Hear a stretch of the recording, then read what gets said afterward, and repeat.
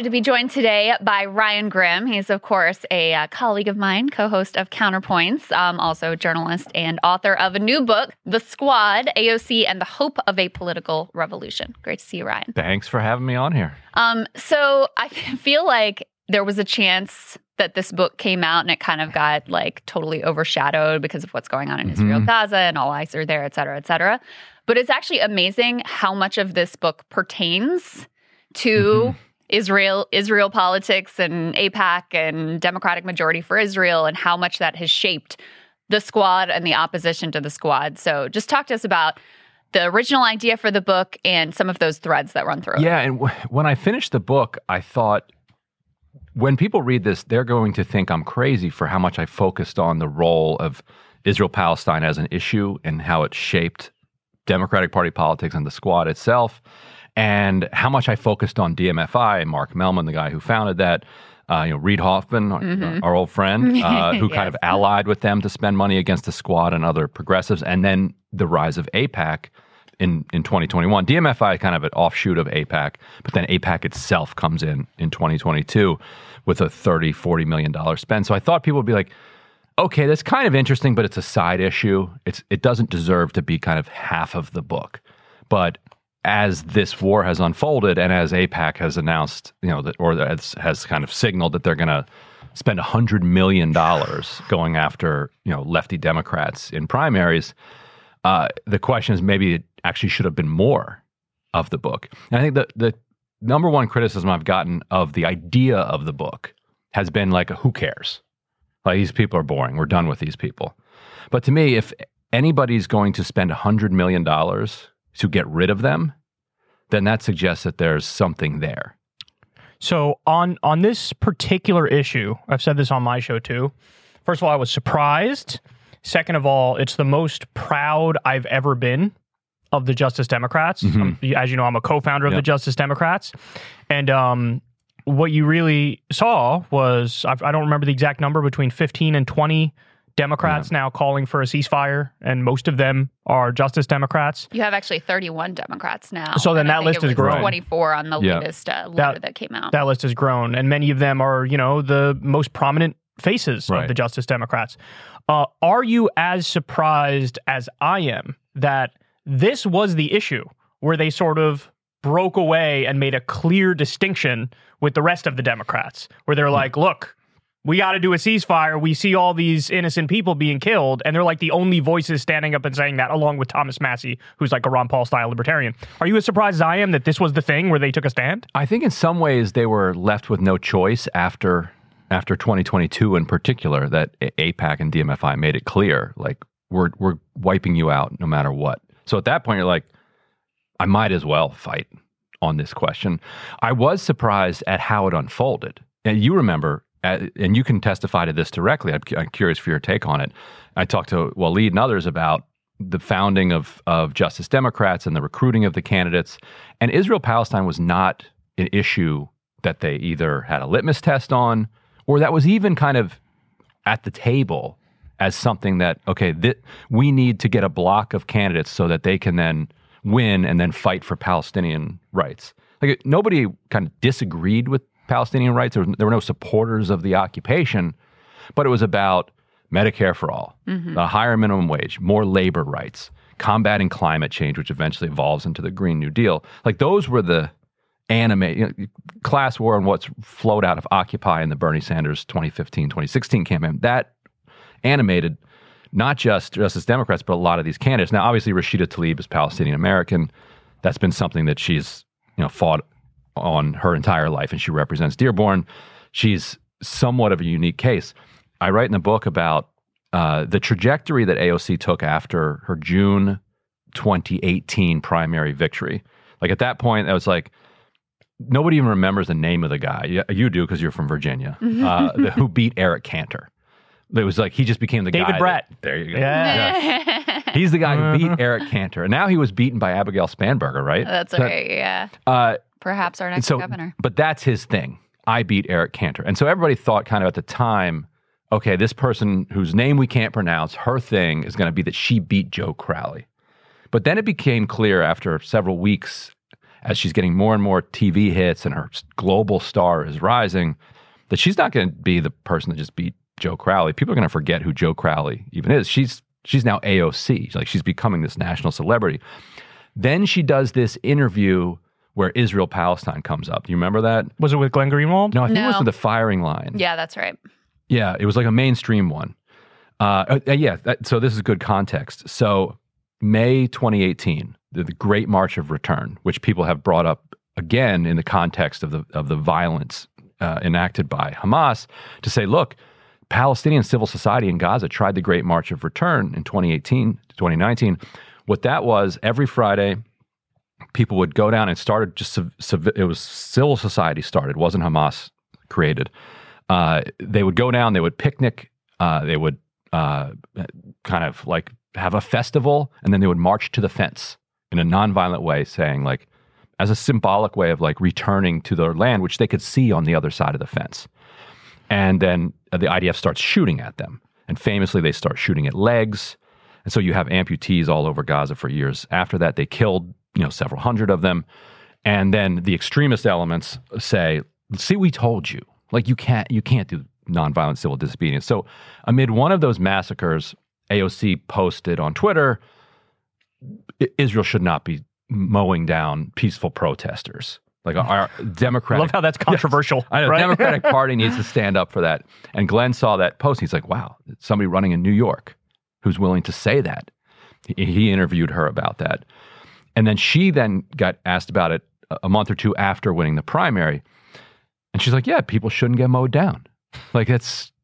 And she compared it to if there were 60 people who got killed at a nonviolent protest in Puerto Rico, I would find that outrageous. I found what happened in Ferguson outrageous. I found what happened in Standing Rock outrageous. And she lumped them all together as nonviolent protesters against oppression, a completely reasonable thing. And then the interviewer says something like, you used the word Palestine. What do you mean by the word Palestine? Yeah, and then she sort of... And I've rewatched this interview, and you can see her just like go cold. Like a little deer in the headlights. Because she wasn't really that educated on it. Yeah, she's like, she didn't know. She knows there's third rails on this issue, but she doesn't know what they are. So it's like, did I just touch one? Am I not allowed to say Palestine? And she's like, I just believe people should have dignity and rights. She's like, but say again, how are they going to get that without Israel being eliminated from the face of the earth? She's like, well, I'm not saying that. And then she just taps out. She's like, her phrase was something like, I'm not an expert on geopolitics. And then later she explained to me, and this is in the book, that she's like, look, among Puerto Ricans in the Bronx, it's just not something that we sit around at the dinner table and talk about. Like, I support Palestinian rights as far as we understood the issue in high school and college, but it wasn't something that we talked about. Summer Lee told me the exact same thing because her race became all about Israel-Palestine. Right. And she's like, in Pittsburgh and in the state Senate in Pennsylvania even, like, it's just not something we talk about. And Summer Lee, the thing she got in trouble for, it was just 2 posts, a thread, also about Gaza during 2021, during the second last round of bombing. There was another short one in 2022. She just said, Black Lives Matter activists here in the United States see what's going on there, and we understand the type of oppression. And you had people in Pittsburgh saying that she compared what's going on to Palestinians with what happens to African Americans here in the United States, and that is deeply dangerous rhetoric, and she needs to be eliminated. And they spent millions of dollars in Pittsburgh to try to beat her. And she hung on. Yeah, but there were many who didn't. I mean, you also talk about Nina Turner and all the money that flooded in, and probably what got more attention was the half a bowl of shit comments. Right. But the groups that elevated those comments and put them on TV everywhere and took it from, Nina was about to win in a blowout to her losing by, I think it was 5, was, the groups that you're tracking over her support for Palestinian rights. And so one of the things that you lay out here, which I think may give some insight into whatever the hell is going on with Senator John Fetterman right now, is that there were many candidates who saw that and they said, not worth it. Yeah. And you saw AIPAC, tell me what to say and I'll say it. Just stay out of my race. And he literally did that. So during the primary, if you remember Connor Lamb, that was the right-wing congressman who just out of the 2006 Rahm Emanuel playbook. 100%. He's the DCCC's guy. He's on his way to the Senate. But he couldn't raise the same amount of money that Fetterman could. Fetterman was lieutenant governor. He was widely popular around the state. And he's down, like Conor Lamb finds himself down to this doofus. Like, how is this? To this ogre. This ogre. Like, how is this possible? If you remember, he started putting out all of these calls publicly, and his brother or cousin, whoever that other Lamb is, kept putting out calls for super PAC money. They were putting out memos, analyses, like, here are the targets that work. Here's how much money we would need. We don't have it, but if somebody would run ads with these messages, with this amount of money in these regions, we will beat John Fetterman. And so Fetterman reached out to DMFI. His campaign reached out. They met. They talked about what his Israel-Palestine platform should be. He wrote an Israel-Palestine platform, sent it to DMFI, and they've confirmed this on the record. They edited it, sent him back notes. They're like, this is really good. Couple notes here. They accepted all the notes, track changes like accept. Boom, this is my Israel policy. DMFI's good. AIPAC's good. They don't. And they stay out. They stay out. Wow. And he wins. And then some other, and I read about a couple other House candidates that did that, but lots of House candidates did this. Wow. Yeah. That's shockingly corrupt. Almost like comically corrupt. Yeah. Well, and is it your sense that, like, because, man, he's gone all in. Like, it's not that just part's lip service. I mean, that part's literally inexplicable. wrapping himself in the Israeli flag and jeering at protesters. I mean, it's embarrassing. Yeah. So, I mean, is it just like he decided, I'm already on the record, I'm going to go all in on this? Is there some previous record of him being super, super pro-Israel and not willing to be critical of anything they do whatsoever? Like, do you have a sense of that? Unlike most of these other Democrats who were running in blue districts and only had to win the primary, like Greg Casar, for instance, he moderated his Palestine, his I forget exactly all the details of what he did, but he wrote a letter to a rabbi saying, like, I support this, I support this, I support this. That letter was published, and they were like, okay, we're not going to challenge this guy. He has since been an outspoken opponent of the war. He's signed on to some Betty McCollum bills. I think AIPAC deeply regrets kind of letting him get through. And now that he's gotten through, it's going to be very hard for them to beat him. Mm-hmm. Yeah. Because he's on all the ceasefire, calls for a ceasefire and all that stuff. And so Maxwell Frost, too, similar. Right? Yeah, and he hasn't gone as far as Casar, but he has, when he called for a ceasefire, he voted against AIPAC on a couple of resolutions, but then he apologized for how he voted on one of them. But it'll be tough for them to beat him now that he's in. Fetterman is different in that not only could they take him out in a Democratic primary, they could fund the Republican. They could fund a Republican, but even that doesn't quite explain. Like, yeah, he dove into the deep end. Waving the flag at the veterans getting arrested outside the Senate office building. Like, at some point, you're like, okay, we get it. Like, so what you're saying is it's not just ideological that the Justice Democrats are standing up and saying we're for a ceasefire. What the interesting point you're making is that it actually also is based on the money, because AIPAC and DMFI, they've made crystal clear, no pun intended, that we're coming for you guys. Yeah. So it's like they have absolutely nothing to lose, and they're like, yeah, we might as well stand up and fight because it is morally and ideologically the correct thing to do, but also, like, I'm not going to get any money from you guys, and you're going to fund opponents. So if anything, maybe I try to rally the base to raise small dollar donations by standing up on this issue or something to that effect, right? Like, I'm sure Rashida's seen a big boom in contributions since she has been targeted. Right. She's been censured for basically being a Palestinian American. And I love how open Summer Lee was with me about her thinking about her own race, because I asked her, I pointed to some of the other races where people had moderated their stances and therefore had avoided the targeting by AIPAC and DMFI. I was like, did you think about doing that? She's like, no, because I knew that it wouldn't work. She wasn't like, no, I would never compromise. It's quite a bit of on foresight. my values. She's like, no. She's like, they were coming for me. Like, absolutely coming for me. Because it wasn't, and this is the other thing, it's not just about Israel-Palestine. Like, all of these candidates also happen to be the ones that are challenging corporate power. that want higher taxes, that want to close the loopholes on the private equity people that fund these. And that's where the Reid Hoffman and the Main Street Democrats, quote unquote. But let's get into that though, because my reading of the situation is that this really is one of the first times I've been very proud of the Justice Democrats, because they're standing up and fighting, and it's like, thank God you're all seeing what we're seeing, and we're not crazy. It's, 66% of the country is calling for a ceasefire. The only people in D.C. that are standing up and making the argument. But interested your perspective on this. When I look at like almost all of the other issues, save maybe a few, I feel like you guys kind of are going along to get along with the rest of the Democratic Party line. Do you see that differently? No, that's so, and that's what the other half of the book is about.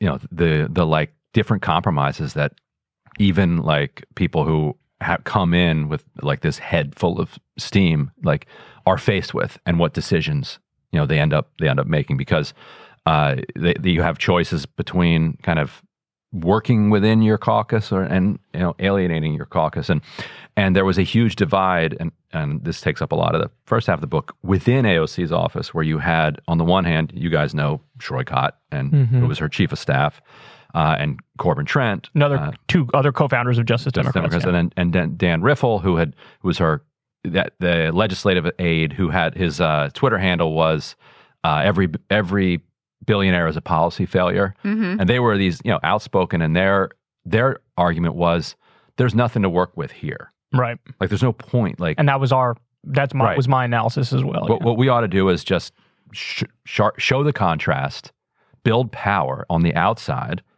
make a beachhead so that to apply pressure, to force people to do the right thing, right. And for the most part, they did not do that. Like they worked within the system, and one of the critiques, and I'm curious for your take on this, that Corbin had was they were never set up to be a squad. Like the squad came together as sort of a branding moment. I think it was an Instagram post that's like a random where AOC was like squad, and everybody started calling them squad, but they didn't really know each other that well, right? Like Ayanna had come to New York to support AOC. AOC went to Boston. AOC later went to St. Louis for Cori Bush in 2018, but did not even endorse her in 2020. And then both Rashida and Ilhan and Ayanna had been previous legislators, like state Senate, state House, city council. And Ayanna in particular kind of, I think, saw the like energy going that direction. She'd been a Hillary Clinton 2016 person, trashing Medicare for all and trashing Bernie. For the record, I was skeptical for when she became a Justice Democrat. There were voices of dissent where I was like, I don't know if I like this. Right. It seems like a branding exercise. But to your point, so when we founded Justice Democrats, we vetted mostly on policy. So the most important thing was you have to say, I'm not taking any corporate PAC money. That was rule number one, and this was Cenk's biggest thing, and we agreed. In retrospect, I probably would have gone further and said we should only raise through small dollar donations, which is a bigger claim, and it's a harder thing to do. But so we vetted on policy. In retrospect, when I look at it, I think our biggest failure in founding the group is that we vetted on policy, but we did not vet on what I'd call leadership skills, which is what you're talking about, which is like once you get into the halls of power, how are you going to organize with your fellow Justice Democrats? How are you going to drive a hard bargain and run a hard line, sort of like the Tea Party did, where they had their little breakaway caucus, where like they were making the demands and the rest of the party had to come along with it. From our perspective, and now, of course, I'm a massive outsider, haven't talked to AOC in years. When I look in there, I see she got in there and she thought, I'm probably more likely to make change if I go along to get along a little bit with Pelosi and leadership.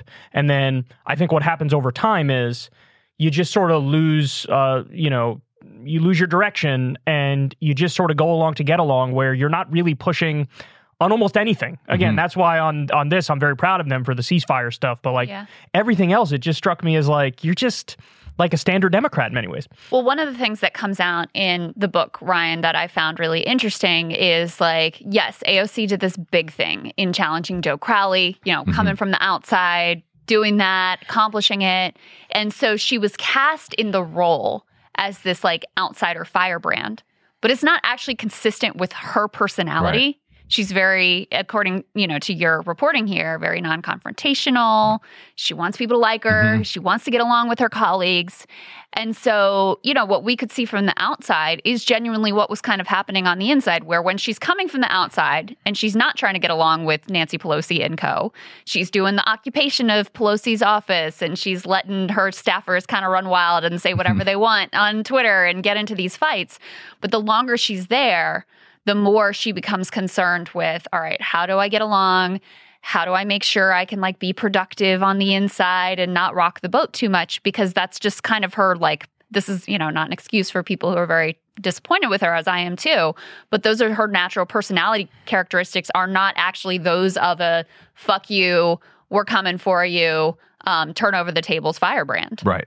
And and it's fine to make that a criticism too, I think, because people, I think, rightly expected that that's what they were getting. Right. Well, that's what we thought we were creating when we created the group. That was what we thought we were, a left Tea Party. That was the original working name of Justice Democrats. A lot of people don't know that. Really? It was the left Tea Party, and then we had conversations and decided we'll go with Justice Democrats because it changes the context. We didn't want people to think we're ideologically aligned with the Tea Party, I guess. So, but anyway. Yeah, well, and not only that, but, I'm sure you sometimes feel uncomfortable, pressing members of Congress or people in power, asking them uncomfortable questions.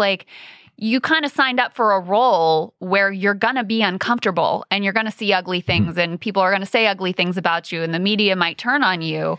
And people are counting on you to deal with that discomfort. So I think it's a criticism in that way too. But you have an anecdote in the book, pertaining to Israel-Palestine that I think is very illustrative of exactly this conflict, which is over funding the Iron Dome, which is sort of a famous moment. Maybe you can break that down for us and what you learned about how that all unfolded.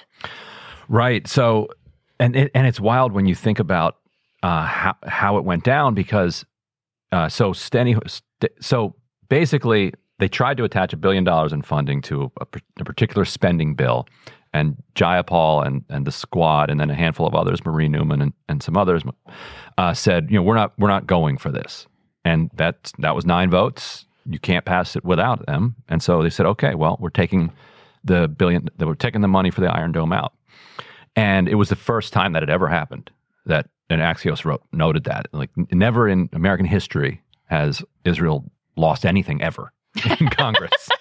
and they lost that. So then the foreign minister of Israel, Yair Lapid at the time. Oh, that guy's who is Mark Mellman's client. Mark Mellman is the head of DMFI. Oh, boy. And so people have said, wait a minute, why is this not Foreign Agent Registration Act stuff? You're working for Yair Lapid, a foreign, who's in the government of this other. But it's then it's almost like, what are you saying that Israel's a foreign country? Yeah, you're anti-Semitic. How dare you? It's not a foreign country. It's Israel. How dare you? There's an exception to FARA when it comes to that. So Yair Lapid calls Steny Hoyer. What happened? And Steny Hoyer tells him, look, sorry, it's just a hiccup, just a thing. Don't worry, we're going to get it done. And so they're like, we want it standalone on the floor. To show them that we can get this passed. And so they're like, all right, you got it. $1 billion on the floor. Ilhan Omar calls him. It's like, you got to give us time for this. You can't just slap this on the floor tomorrow. AOC calls him. It's like, give us some. Jamal Bowman called him. Come on, you can't just throw $1 billion, $1 billion for Israel on the floor in 24 hours and expect us all to be ready to vote on this. He's like, no. And he told Ilhan Omar, no, the Israeli government wants this to happen. It's happening. So they put it on the floor. Jamal Bowman told me he's getting enormous numbers of calls to support this from his district. Very Jewish district, for those who don't know. I actually grew up in Jamal Bowman's district. And virtually zero from his district saying vote no on this. AOC at the time was disinvited from going to a synagogue in her district, which is kind of a shocking thing for a member of Congress to be told. That you're unwelcome somewhere, especially if you're one of the most famous politicians in the world. Right. So this vote comes, she goes on the floor, she votes no, and then she comes back to the cloakroom and she sees Rashida and Ilhan, and she's like, I don't think I can go through with this. And they're like, look, and yeah, this is might be the anecdote you're referring to. Ilhan's like, look, you gotta just do whatever you've got to do. It's fine. She's like, just don't go out there and cry. and Rashida's like, stop telling people not to cry. Because Rashida famously, the water, she lets it fly. And good for her. AOC did not take that advice. She went out and switched her vote to present. And then she sees Pelosi. And Pelosi told her, just vote your conscience. And that triggered something in her. And then, the waterworks turned on. And what she later explained, and this goes to the way that she wants to be both the radical and the consensus builder. Yep, that's right. She said that she felt that if she voted no, that she would not be able to then be a mediator between all the viciousness in her district, between the people on both sides. That she and that's probably related to being disinvited from the synagogue. If you're not even allowed in the room, how can you mediate this? And so she saw herself in this essential conciliatory role, that it was her job to kind of lower the temperature, bring people together on this issue. But as founder of Justice Democrats, you're thinking we weren't trying to put in a conciliator in there. We were trying to put somebody in there who's going to say no. Principal crusader, right? And also the Iron Dome vote is the hardest of all of them because those are specifically designed to intercept incoming missiles. Yeah, but wasn't it it was just more funding for Iron Dome? And it was not like they were going to run out in 2 minutes, right? It wasn't even planned. There was no plan that it was going to pass the Senate. It was purely all virtue signal. It was purely a show symbolic. Of force it was a from show Israel of force. to show we fall can in line. Get what we fall want. in line. And the fact that it's $1 billion is also that's a tell. Round number, Yes. random round number is such a giveaway that's all that it is. This equaled messaging bill. It equaled the same amount they had spent on the Iron Dome in 10 years or something. It was just a and they hadn't even exhausted number. all of the funding that had already been appropriated for them. I mean, it's impossible to say, I know, but so much of what we try to focus on is the systems and what leads to politicians like AOC behaving the way that they do once they get into Washington, et cetera. But there is a bit of a suggestion in the book that if she had been a bit of a different person, and if she had really come in comfortable in that role of outsider firebrand, and that was her goal, that things might have gone differently. And some of the pieces that you point to here are, after she gets in, she doesn't really do fundraising for outsider candidates. She doesn't really leverage her power on behalf of a broader movement. She's not really challenging power. She did endorse some, though, right? Didn't she endorse some outsider candidates? And then Pelosi came in with the wrath of hell, and then she was like, "Okay, I back off." But she kept endorsing, and I talk about the contradictions in the approach. Yeah, she kept. So there were in 2020, there was something like 110 primary challenges to incumbent Democrats. Wow. And every single one of them blamed AOC for every single one of those challenges. Even though... When you say them, you mean all the members. The Democrats, yeah. The Democratic members thought these were all AOC's fault. It's like they feel entitled for the club to be the club. Just simply because I exist here in Congress, therefore we're all in the same boat type stuff. And it's what if we have colossal ideological disagreement? Right. You're not just my buddy because you're in Congress and you're a Democrat, but that's the mindset. And so she would say, look, I didn't endorse 108 of these people. But to them, that fact that she endorsed against Richie Neal, the Ways and Means chairman in Massachusetts. And he's the most corrupt. Right. Lipinski, she endorsed against Cuellar down in Then Texas. they're the worst of the worst. The absolute worst of the worst. But that was enough for them to say. So she either has to do all of them or none of them. She would hope that she would be able to get credit for not doing a whole bunch of them. But see, this is the core of the problem, is that her only power is that you have the people. You came in there with the mandate of the people, right? That's all of her power is derived from that. And when she kept making decisions that pissed off all of the grassroots that got her there, that's when now you have nobody. Now you don't have colleagues in Congress who defend you and like you, and now you don't have the grassroots on your side, and you're just waffling in the ether, right? And it's if you just used that bully pulpit power, because that was always the Justice Democrats' idea, as I know as a co-founder, the idea was, you need to show them that we have this horde, this mob of angry people who are not going to compromise on these things, just like the Tea Party did, and that you guys need to fall in line, and at the very least, you need to appease us. We're screaming for Medicare for all. Okay, I understand the way the world works. We're not going to get everything we want. What if that forces their hand to do a public option? And then we get a public... that was the whole... It's move the Overton window to the left. And apparently she didn't see it that way. You know what I mean? She sort of split the difference. And I think just AOC being a different kind of more confrontational kind of person doesn't quite get you there. And I talk in the book too about how Bernie has to be a different person too. Right. Like for this thing to work, you would have needed the squad to be a real thing, coming out of the gate, and then to organize with Bernie. Yes. Coming out of his presidential campaign and coming actually into his next presidential campaign, it would have worked for him. Yeah, definitely.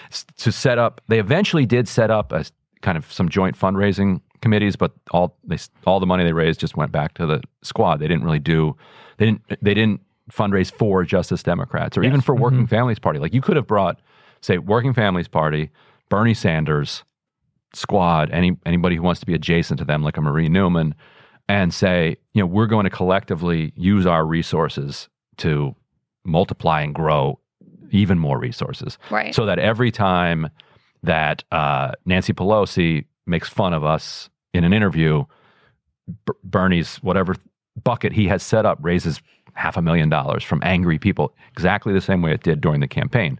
When Hillary would attack him in an unfair way, boom, he'd raise $1 million. It worked for Nina Turner, if you remember. When Hillary Clinton endorsed Nina Turner's opponent, she raised like $100,000. When Clyburn raised her like $100,000, because people were so upset at seeing the kind of institutional forces come in from the outside that they then come in. Bernie really liked AOC and likes, to this day.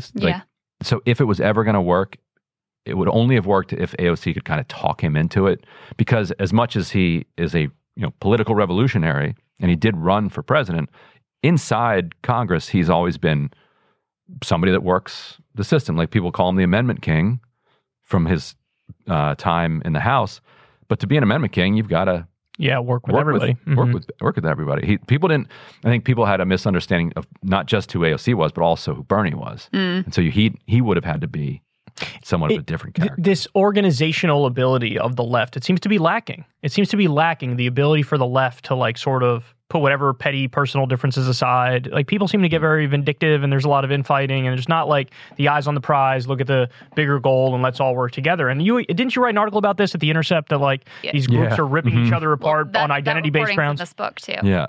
Right. Yeah. So like isn't there a problem there that like it seems like nobody could really address it? Yeah. It just seems like it's inherent to the nature of the lefty. No. It's like they always say, it's like herding cats. What if it is like herding cats? Yes. Right? You know what I mean? Cats are never going to take over the house. Right. Exactly. Yeah.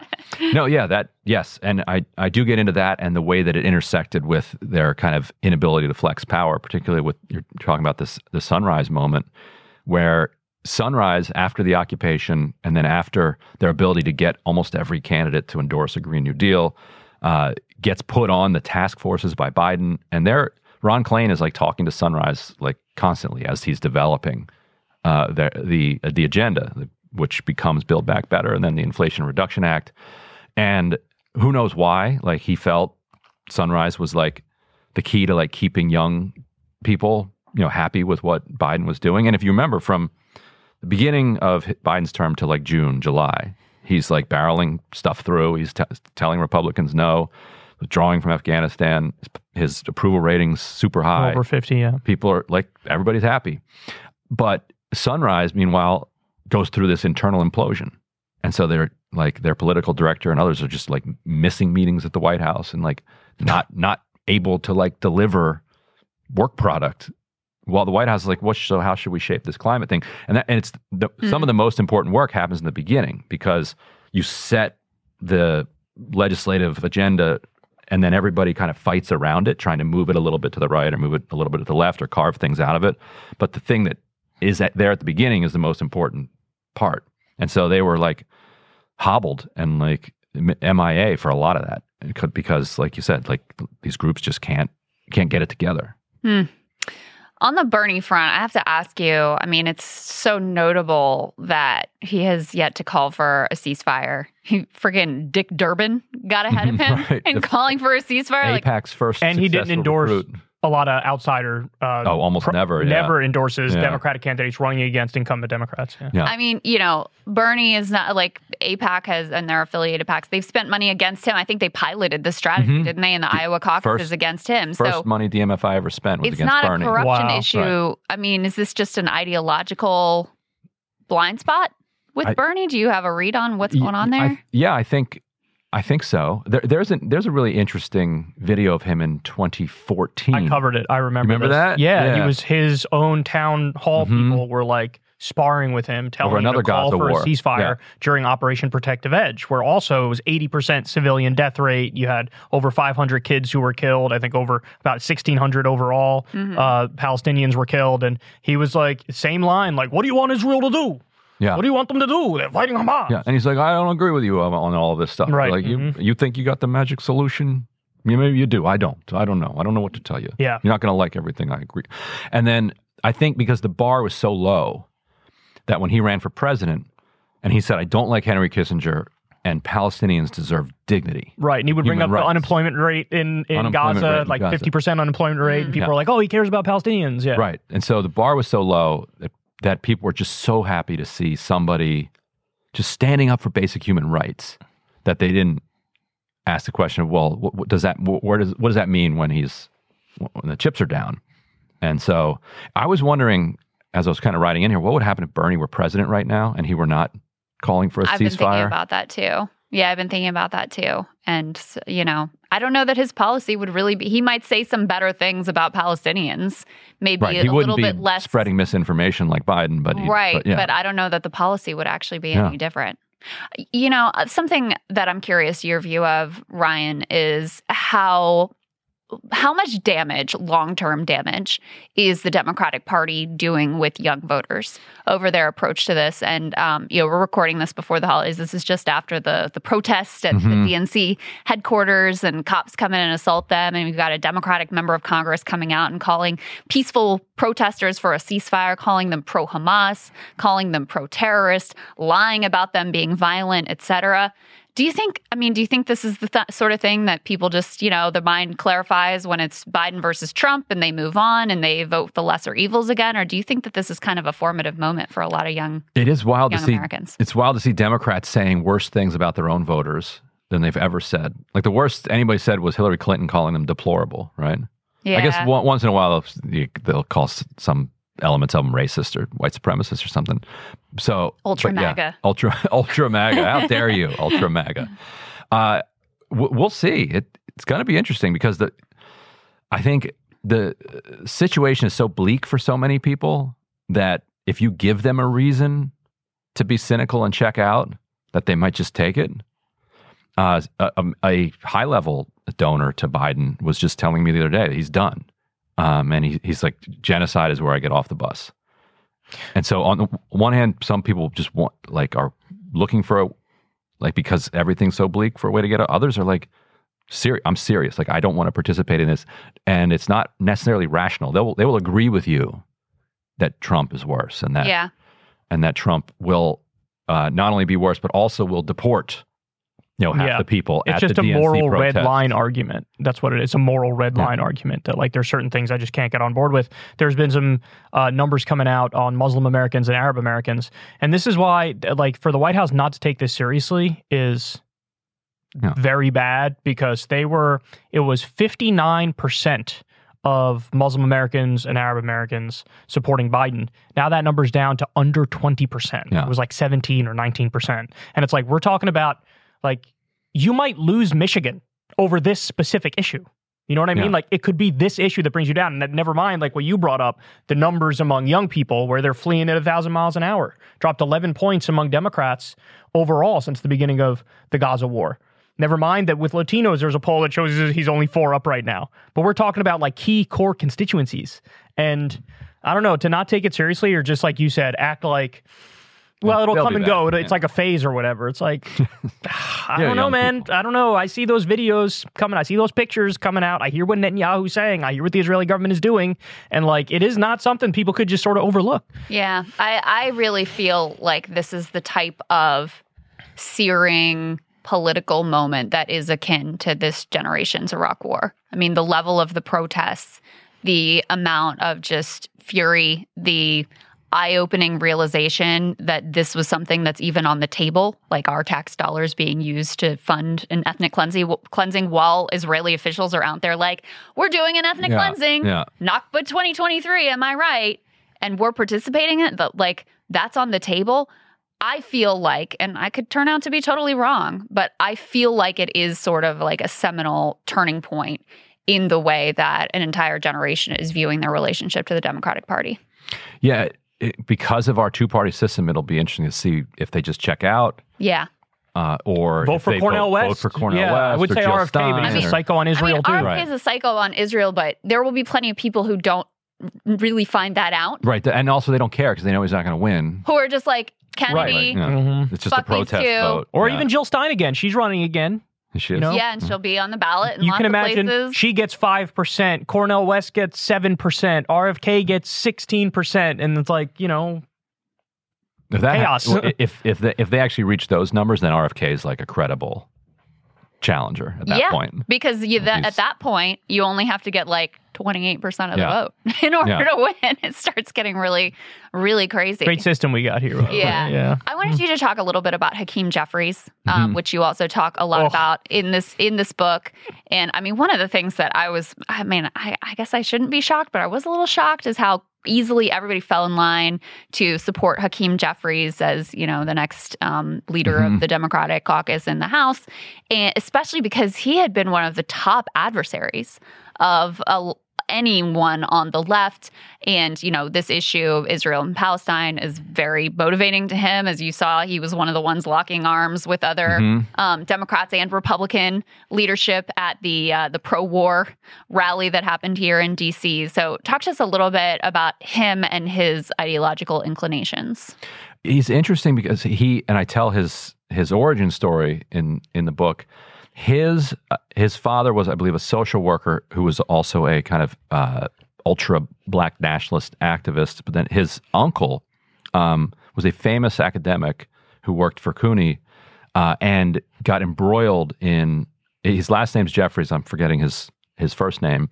You can Google like Cooney Jeffries anti-Semitism scandal, and you'll find the 90s. Scandal that was basically he produced a bunch of like academic literature that was just wildly anti-Semitic, that was talking about like the Jewish role in the slave trade, and like it was constructing a lot of the stuff that like anti-Semitic conspiracy theorists like have used since then, and like relied on some of the anti-Semitic stuff that came. It was like unquestionably like gross stuff. And then Cooney tried to fire him, and then it became a free speech, academic freedom question. Debate. University of New York. Yeah, where a bunch of people around the country were like, I don't agree with what he's saying, but tenure means something, and academic freedom means something. And so Jeffries was raised amid this cauldron, and I suspect that he absorbed a kind of visceral hostility to some segments of the far left from seeing them up close. Being like, whatever that is, I don't want any part of this. And he was one of the most aggressive against the Squad and the Squad's expansion. After 2018, he organized his own PAC that with a couple others that was dedicated just to going after, making sure that the Squad could not expand its ranks at all. And he would very publicly kind of go after them. Like after Joyce Beatty beat a Justice Democrat in 2020, Morgan Harper. Yeah, I think that's right. He was like, all right, we trounced Morgan Harper. Next, Lacey Clay is going to win re-election, and then we're going to go, Yvette Clarke's going to beat somebody. They started this, but we're going to finish it. And actually, Lacey Clay did not win. That's Cori Bush beat Lacey Clay. But he was spiking the football and like saying like, this is, we're finishing this. What was his phrase? He beat, if you remember, Barbara Lee for caucus chair in 2018. AOC and the others were behind Barbara Lee. And the way they beat Barbara Lee was they spread a rumor that Barbara Lee had given money to AOC during her primary challenge against Joe Crowley, who was super popular. It was dirty because she actually had later, because like what everybody does after you win your primary, people cut checks, hey, welcome to Congress. So they used that and pretended that it happened before the primary.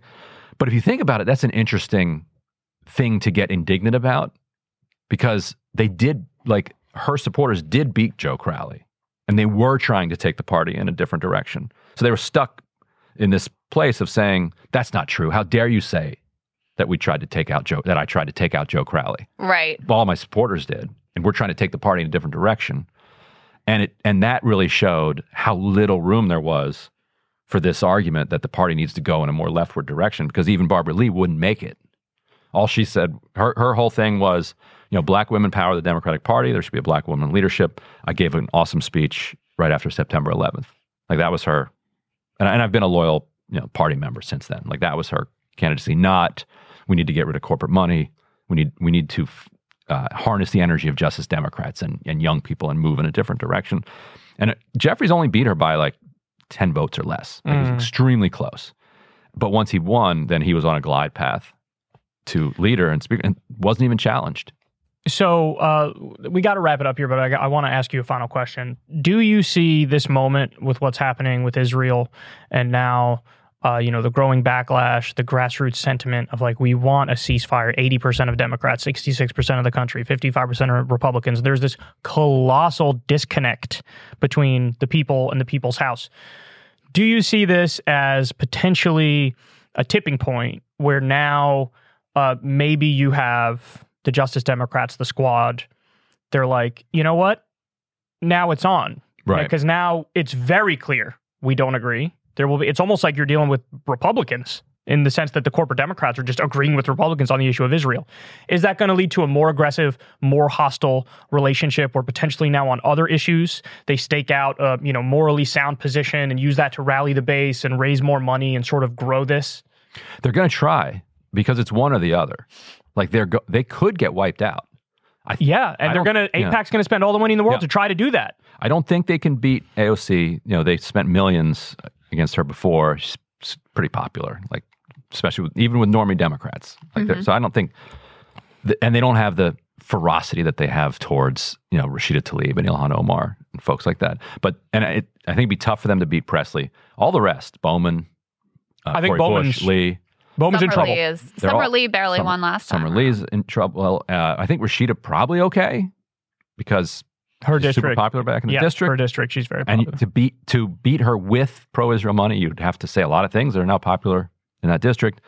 Ilhan Omar almost lost last time. That's right. They didn't run ads though, right? Didn't they forego TV ads? They regretted not going harder at her. It's crazy. They were like, afterwards, they were like, whoa, we could have beaten her. And she only won by like 3 or 4 points and has the same opponent this time. Cori Bush has a progressive guy who was ran and won in 2018 as a progressive prosecutor, who was running for Senate and then saw the opening and is like, and he already has Reid Hoffman money and AIPAC money. He's a progressive accept Palestine kind of guy. Exactly, 100%. So he's a totally credible, Wesley Bell, totally credible challenger. They could all lose, and I think they do realize that, and they realize they have to band together. And so if they band together successfully and survive, then I think what comes out of that is a new thing. That's very interesting. They got to use that bully pulpit, They got to rally the troops, get the grassroots. They should actually start doing independent media now and using that as all you got. It's all you got. I know. Yeah. I mean, that's very interesting. And if it works out that way, also very ironic. As it is ironic that actually the AIPAC money, made a number of these members more hardened and more committed on their stance in favor of Palestinian rights is also a really interesting irony, sort of twist of fate. Yeah, when you're forced to study the issue, like any right-thinking person is just going to wind up where they wind up. Yeah, and like Kyle said, there's a very clear realization, like that AIPAC money is never going to be on my side. They're never going to stop coming from me, so I may as well actually be correct on the issue and support what, many Democrats and certainly many, many young Democrats actually want to see me say. So, hold up the book for everybody. Everybody check out this Squad. Book. Crystal read the whole thing, by the way. Well, did you finish almost. it, or you're I'm very on close? page 267. That's pretty far in. And she's a fast reader. She did it in like 3 or 4 days. I was like, Jesus Christ, you're cruising through Great that. book. It's a great book. Great read. I mean, it's some parts when is it out? to relive, but it's technically out December 5th, but you can actually get it in bookstores ahead of that. Okay, so by the time this drops, it'll still because Crystal and go to a bookstore. Crystal and I are doing bookstore. Politics and Prose That's on the 27th, and that's in DC, and you'll be able to buy it there. So if you go to a bookstore, ahead of that and say, hey, do you have this book? Like, What's they'll sell it to you. It's not embargoed. Like, some books are embargoed for like the day right they're up until out. the day. This one, when it's ever seen, you can get it. Politics and Prose, Busboys and Poets. What's with like the two DC named like weirdo? DC institutions. I've actually I'm opening a store called Dixon Balls. This shows you what a non-DC insider I am.